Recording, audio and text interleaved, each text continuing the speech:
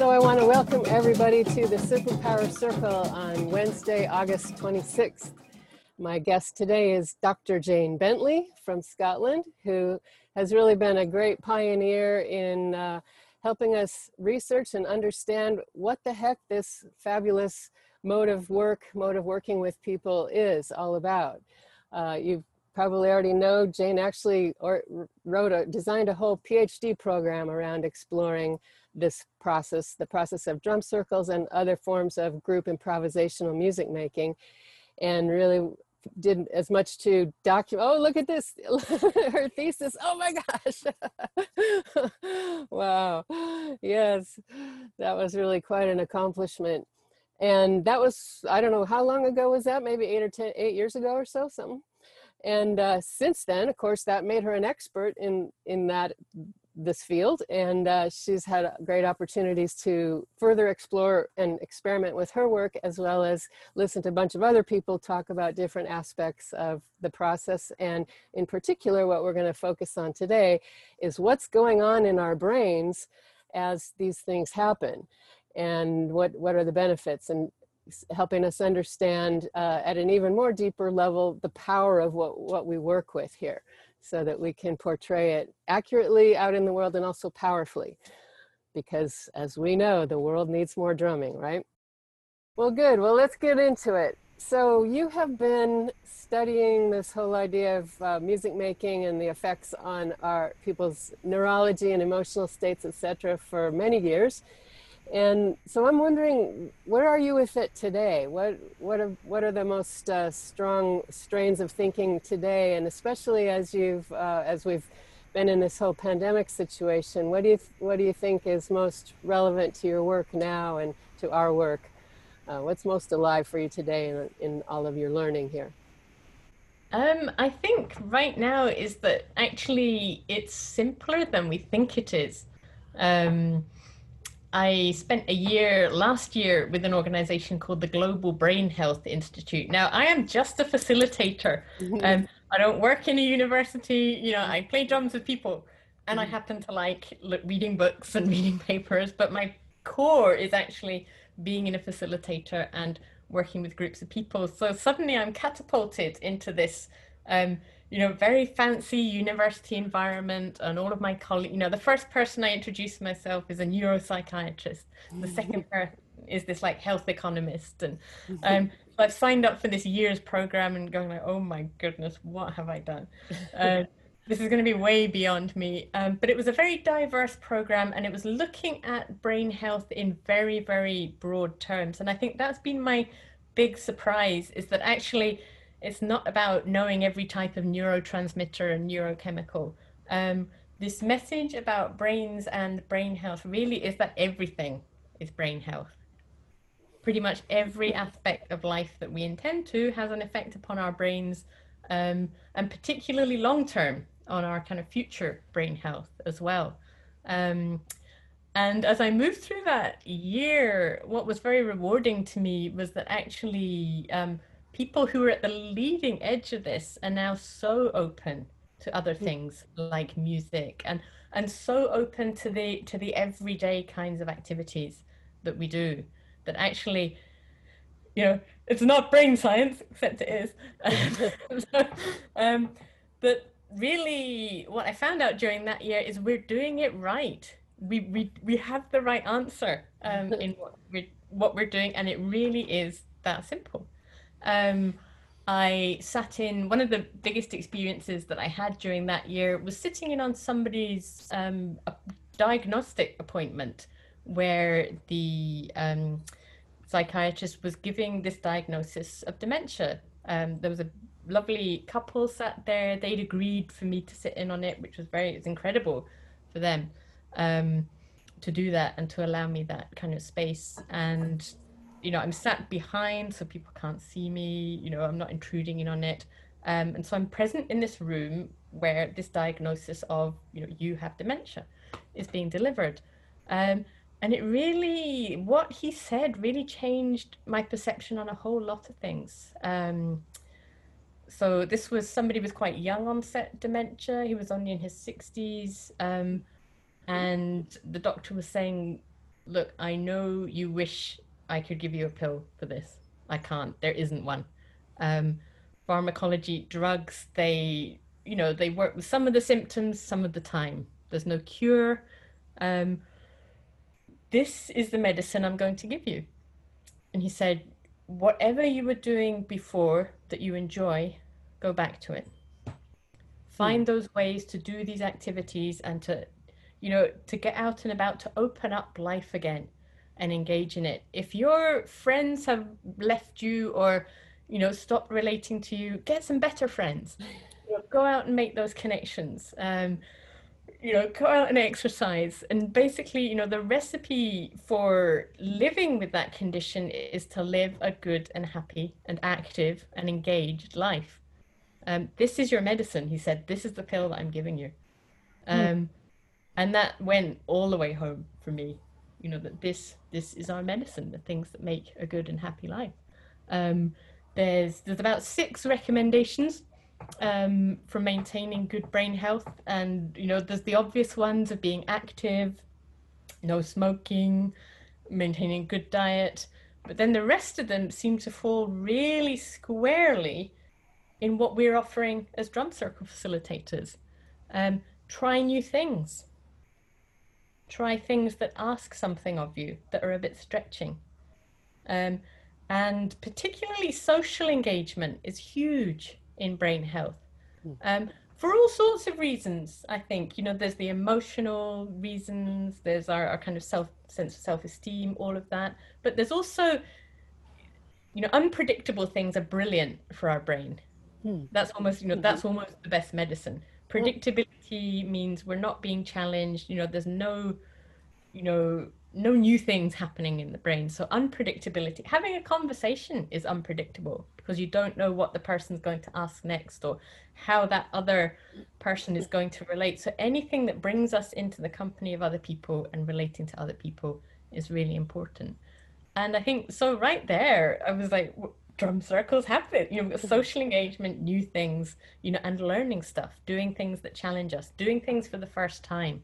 Um, so really, that's the recipe. And that's how we, I think, interface with this idea of brain health, and a healthy brain. So that's kind of where my thinking's at the moment. Actually, it's less complex than we might think it is. Hmm. Perhaps when we were all thinking of our brain activity during that first conversation, we were thinking about, things that make us think or things that do that. And actually, doing the gardening is good for a healthy brain. Playing your drum is good for a healthy brain. Hmm. Um, Cuddling your grandchildren, great for a healthy brain. Hmm. That's beautiful. And that is so powerful to think of all those things that we present in our circles with the social engagement, the trying new things. Yeah, so getting into the actual physiology of it, I'm just imagining, happy new brain cells reaching out in curiosity and forming and then replicating in a condition that's not stressed, that's pulled by curiosity and a little bit of challenge, like you said, but not stressed. Yeah. Hmm. Yeah, and I think yeah, there were 2 main topics that struck me, and one of them is that the idea that our brain changes in relationship to experience, and I'm Hmm. sure lots of us have heard the term neuroplasticity, and um, the thing that really struck me is that that stays with us right up until the end.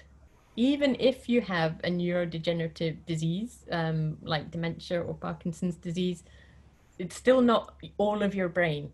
So the other Hmm. bits of it's still very possible to make these neuroplastic changes and to grow new connections. Here in Scotland, I've been doing a lot of work in hospital with people at the kind of far end of that dementia Hmm. journey, and I've still seen learning happen and new Hmm. things happen.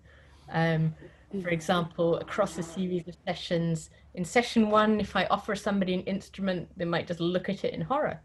Hmm. By session 3, they'll kind of gently accept it and start to explore it. By session 6, they'll grab it out of my hand and start playing it. Um, Hmm. so new learning is always possible. And I think particularly if we're looking at sharing our programs with others or, you know, attracting people into these programs is that, you know, if we're offering, number one, it's that novel activity, but number two is that that is possible. It's always possible to engage with something new on whatever level. Mm-hmm. Mm-hmm.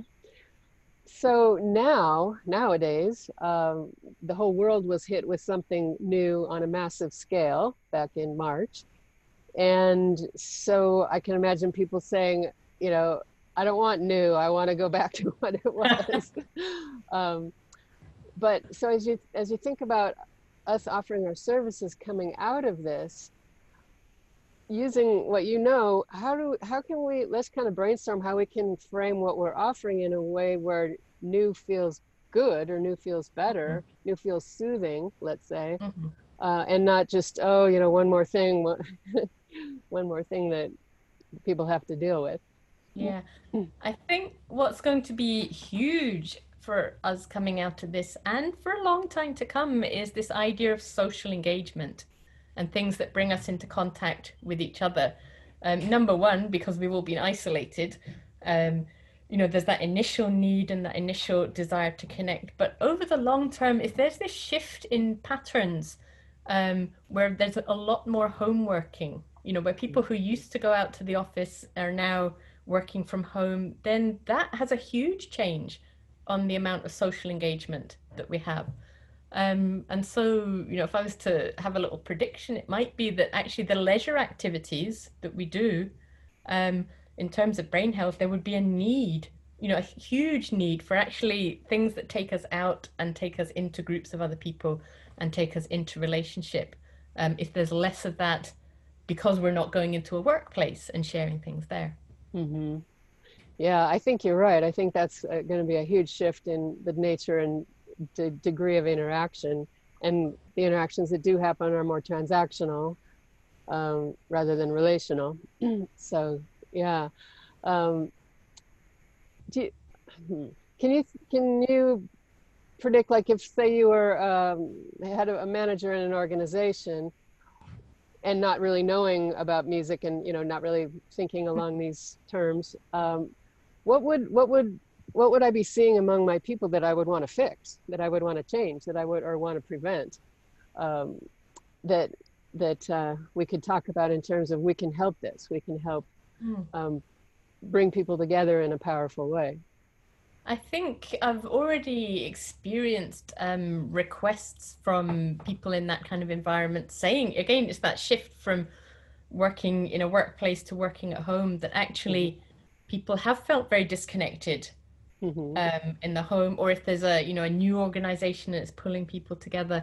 And I think even in our online offerings, music has this ability to bring people together, to bond people, to help people feel like they're within something rather than outside of something. You know, this is called the superpower circle. This is our superpower, Right. social connection. And that, you know, that way to knit ourselves together again. So I think that would probably first and foremost be what I would be putting in an offer to people. You know, would be that connective power of music. Mm-hmm. How have you done that online? Have you done that with online programs? Yes, I think there's, I mean, even I think when it's online, I think for us as facilitators, we're so used to engaging with music that sometimes we forget that Zoom, there's a huge visual component as well.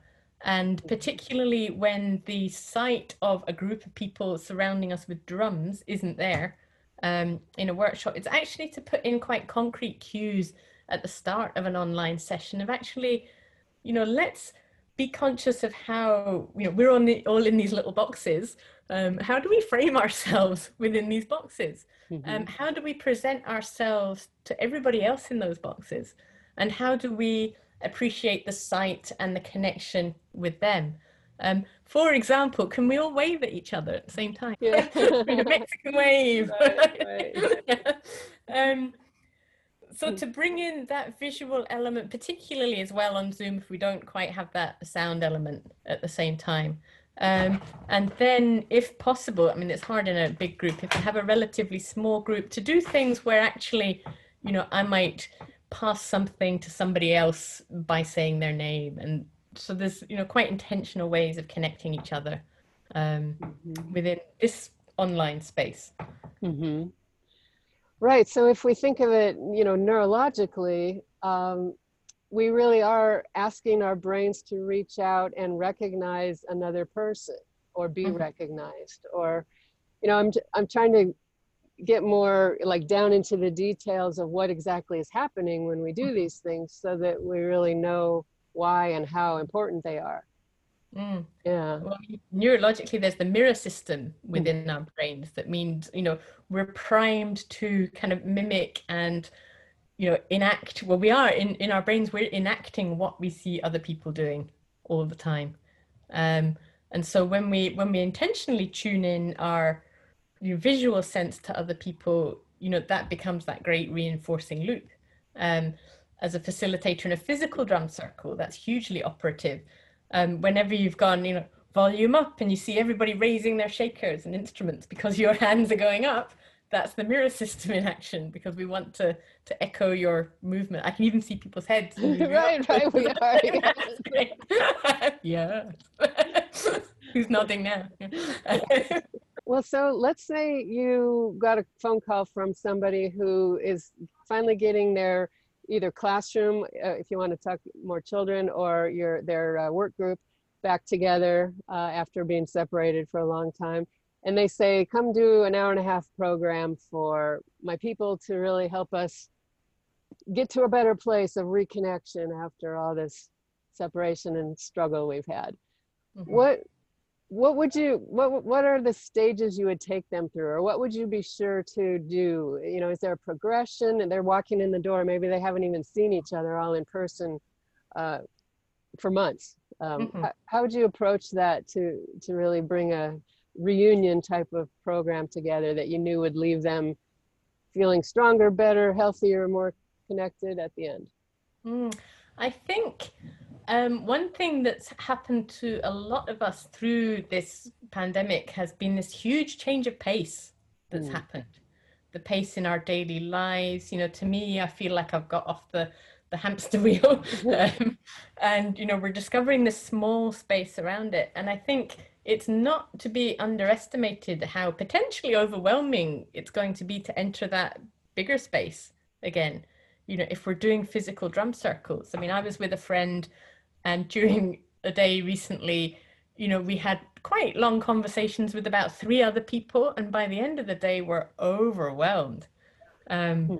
Because we've been living these lives where actually we move from the kitchen to the bathroom to the to the desk, and so I think for re-entering the world again, I would be thinking a lot about the pace of the drum circle, and how we're taking people through things, and actually potentially dial back a bit on all the bells and whistles of facilitation, and actually take another look at what are things we can do that really acknowledges each other as individuals. Can we do things with eye contact across the circle?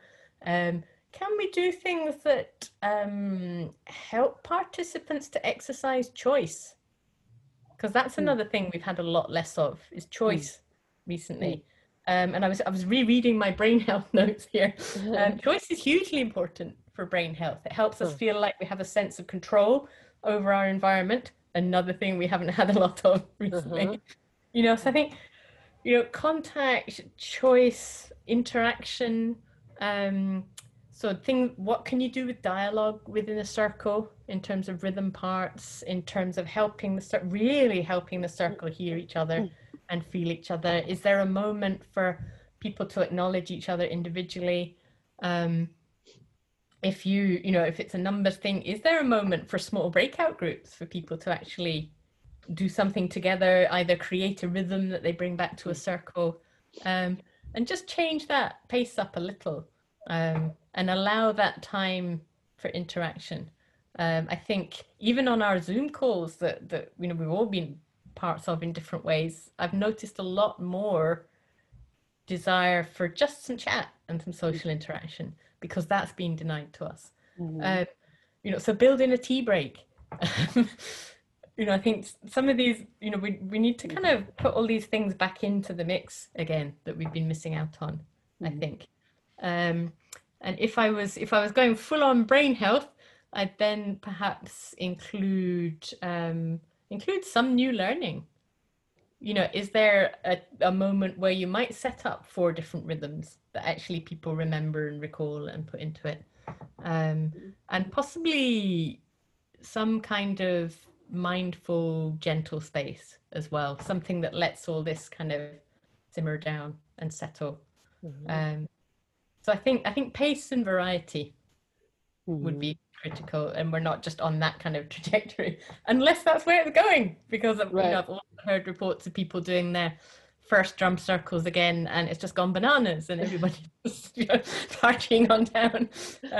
So there's no prescription, but really it's being very attentive and thinking about what we've missed during this time away. Right.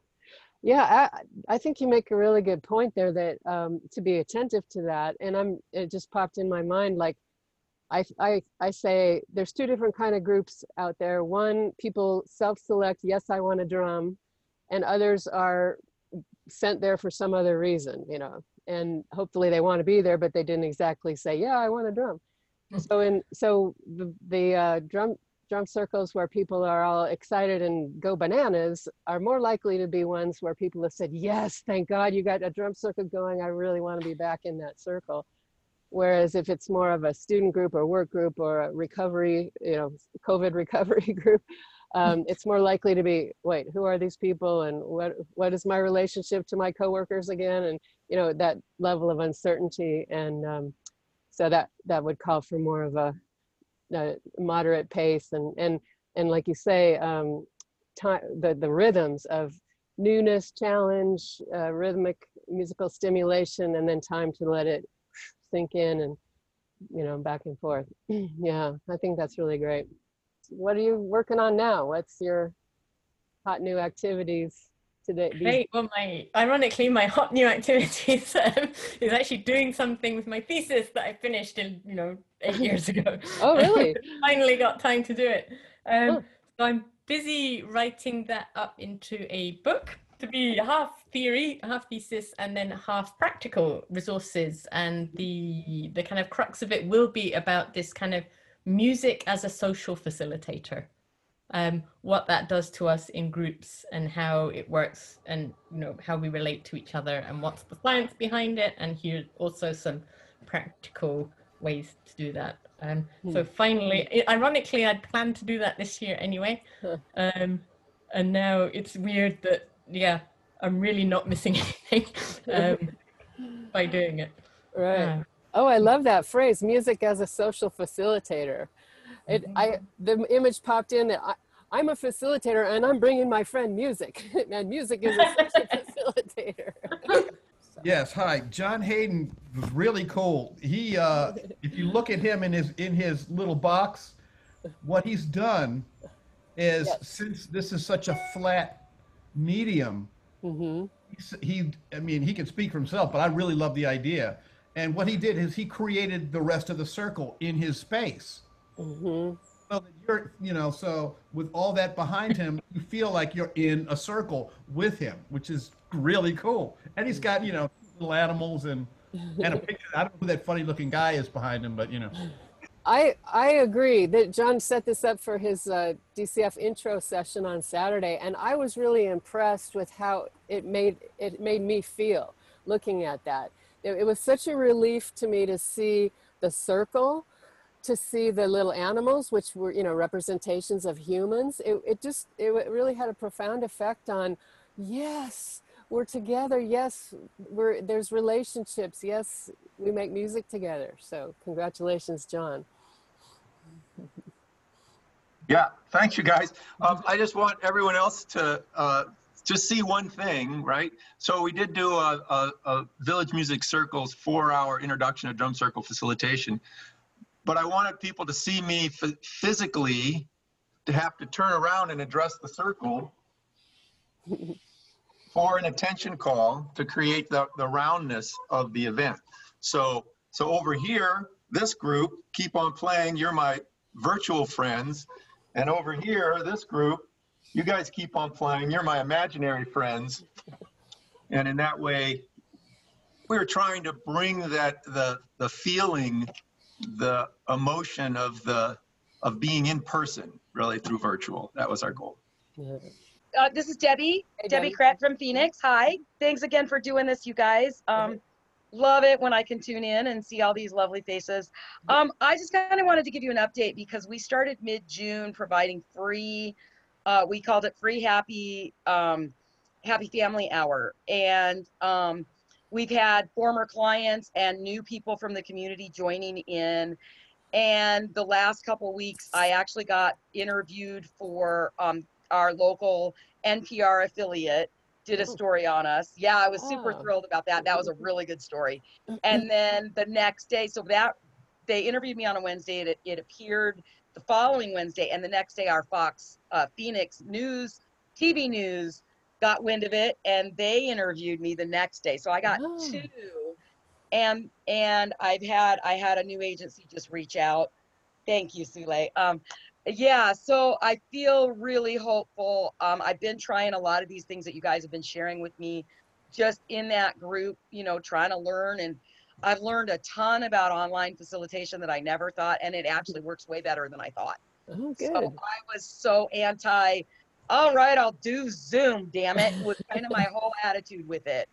And you know what, seeing people that I love, you know, not just my team that are facilitating and learning, but seeing people that you know, former clients that I worked with throughout their childhood, and they're adults now, and they're coming on to sing with me, and they're asking, do the Bright Light song. The Bright Light song, by the way, Arthur would know, was written by Barry Bernstein like 30 years ago, and I've used it throughout my whole practice. And it's the most requested song I've ever done, so Barry lives on in my practice, and I love that about that. I think we were talking quite a lot about the nuts and bolts of online facilitation still. And potentially it came up if somebody's asked you to do more of a performance online rather than interactive. How does that work? And so we were starting to get into that and into those nuances of actually even just being online is more like a performance almost, because there is a lot less feedback and we can't use the rhythms of the people within the circle. So for, you know, a huge extent, we're trying to provide that sonic environment ourselves for people. So I think for me, I've been using a looper a lot. And I pulled the plug and bought this big looper at the start of lockdown. And it's been my constant friend because it enables you to layer up rhythms and give different sonic textures. So you can sculpt the percussion, or you can sculpt the drums and help people, even if they're not able to hear each other, at least they can hear something that sounds a bit like a drum circle as well. Right. And you built your own new neural pathways learning how to do all of that, right? Yeah, been very good for my brain. Right. Good. Yeah. Who else has got a comment or a question or a suggestion, something that has worked, a discovery? Let's see, Helga. Yeah. I have the privilege to do some live drum circles already. Oh. And where they have to be small, and they have to be with distance, with physical distance.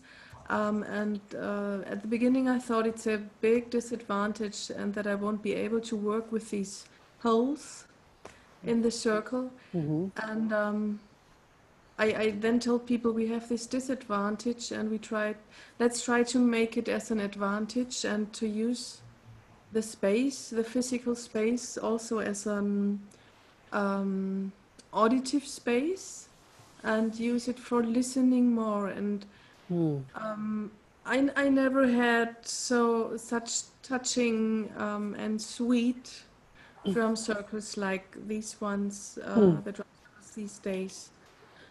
So, and I know that's a privilege that I can do it, and it's really touching every time. So I just want to say there will be better times, and encourage everybody to yeah, to make the best out of it. And Mm-hmm. we can't change drums. We have to sit at our spaces. Yeah, but it works, and I really wanted to thank Jane for the impulse for focusing even more on connection, and just having it in mind that the connection was something that we didn't have all the time. Mm. Maybe we had it a little bit more here than on other places on Earth. Where are you, Helga? I am in Europe, Germany. Mhm. Helga, Deborah says that you've been working with a storyteller sometimes in your circles. Can you talk about how you've Oh, done that? what a small world! Yes, right. um, I only did it once. It was not my idea. I was invited, and I just jumped into it and thought, yes, let's do it. And yeah, it was really sweet. Mm. Like a nice, we managed to combine spontaneously sounds and drumming and music with the story she told. And at the end of the event, I think she could facilitate as well. Uh-huh. Uh-huh. Yeah, we had different sounds, and we did a drum circle elements before and after the story, and we had some sounds that came over and over again, like the Mighty King rhythm, something like this. Mm-hmm. And I was a little bit afraid it would be too childish for the Mm-hmm. adults, but it wasn't. It Oh, wasn't. yeah, that's sweet. And I'm thinking, you know, neurologically and based on what Jane was telling us, you're activating that part of the brain, the story following part, and the imagery that happens. And everybody's listening to the same story, and so all that's in common. And they're listening, really, you know, so it's bringing that up. So I could see, and then they're participating during the musical parts. So Jane, I mean, it sounds like the brain is firing on all cylinders when you have that sort of combination. That's great. And it also, I think, you know, what we've learned online certainly is activities have to be shorter. They can't go on for 30 minutes necessarily in terms of music making. So, you know, playing story, and then same thing in person. Getting back to what Jane was saying about maybe it's not throw everybody into one big hurrah, but have a more sequenced step-by-step activities to reintegrate. So, yeah, good. Thank you. Mary, I'm wondering, the thing about the timing of the activity, is that just based on the fact that of the interactiveness of it? Because I'm in a situation where I was telling my group, I'm the one with the shifting from interactive event to now performance, and trying to bridge the gap of what's the energy you need to hold when you really aren't relying on the interaction, and you're not going to be able to have any opportunity to interface. And so as far as I've been thinking, okay, well, how is that sustained over a 45-minute segment? Mm-hmm. You know, what are the breaks and the breaths, and it's framed as celebration. Mm-hmm. So that's, contemplative is easy for me, but that 45 minutes of, okay, we want to celebrate now. I'm want to say yes, and my inner no is echoing a little. Okay, thank you. I found that my health rhythms workshops have been much better for Zoom. And I think the online stuff for community drum circles works great, but really hard to do in the summer months when people really want to go outside. So I'm looking forward to getting those ramping up again in probably the end of September. What I really found helped with creating that drum circle experience is, like Jane was saying, using a looping pedal. I know a lot of people are also using looping apps and also GarageBand for launching loops that are pre-recorded and building up that complexity of sound. So you don't have to have an expensive looping pedal, but fortunately I was already playing with one with my guitar, so it was easy to transition to that. The other thing I wanted to recommend was Cameron Tummel has some really good play along CDs and also some soloing CDs. And they are really, really good because many of them actually speed up, like a typical drum circle will speed up. And so you feel that the energy from the heating up or the enchauffement, and it really does make it a lot more like the real deal. That being said, I think it's also good to do shorter rather than longer. I always have a few Zoom games to change it up. And I think allowing breakup groups to allow people to connect with other human beings, even people they don't know, is a really valuable service that we're providing through online facilitation. It's not just about getting people to drum, it's getting people to see each other and connecting face to face. And often I'll send them to a breakout group with a question about how are you dealing with life these days? How are you finding greater life balance? Are you getting into nature? So allowing the wisdom of the group to be shared with each other, because it's not just about what I do and what I know. And so I empower people to share something positive that they're doing in their lives and reciprocate with each other. And I think people really have appreciated that almost more than the drumming. And even want more time sometimes for the non-drumming breakout stuff. So I think the social interaction, the connection to new faces is just as important as the drumming work that we do. Rufus, what you said reminds me of what Christine Stevens pointed out as far as the brain, which parts of the brain fire when we're expressing ourselves verbally and when we're improvising music. It's the same areas that those parts turn on in terms of expression, and the parts that turn off are the judging voices, the critical voices, the evaluative voices.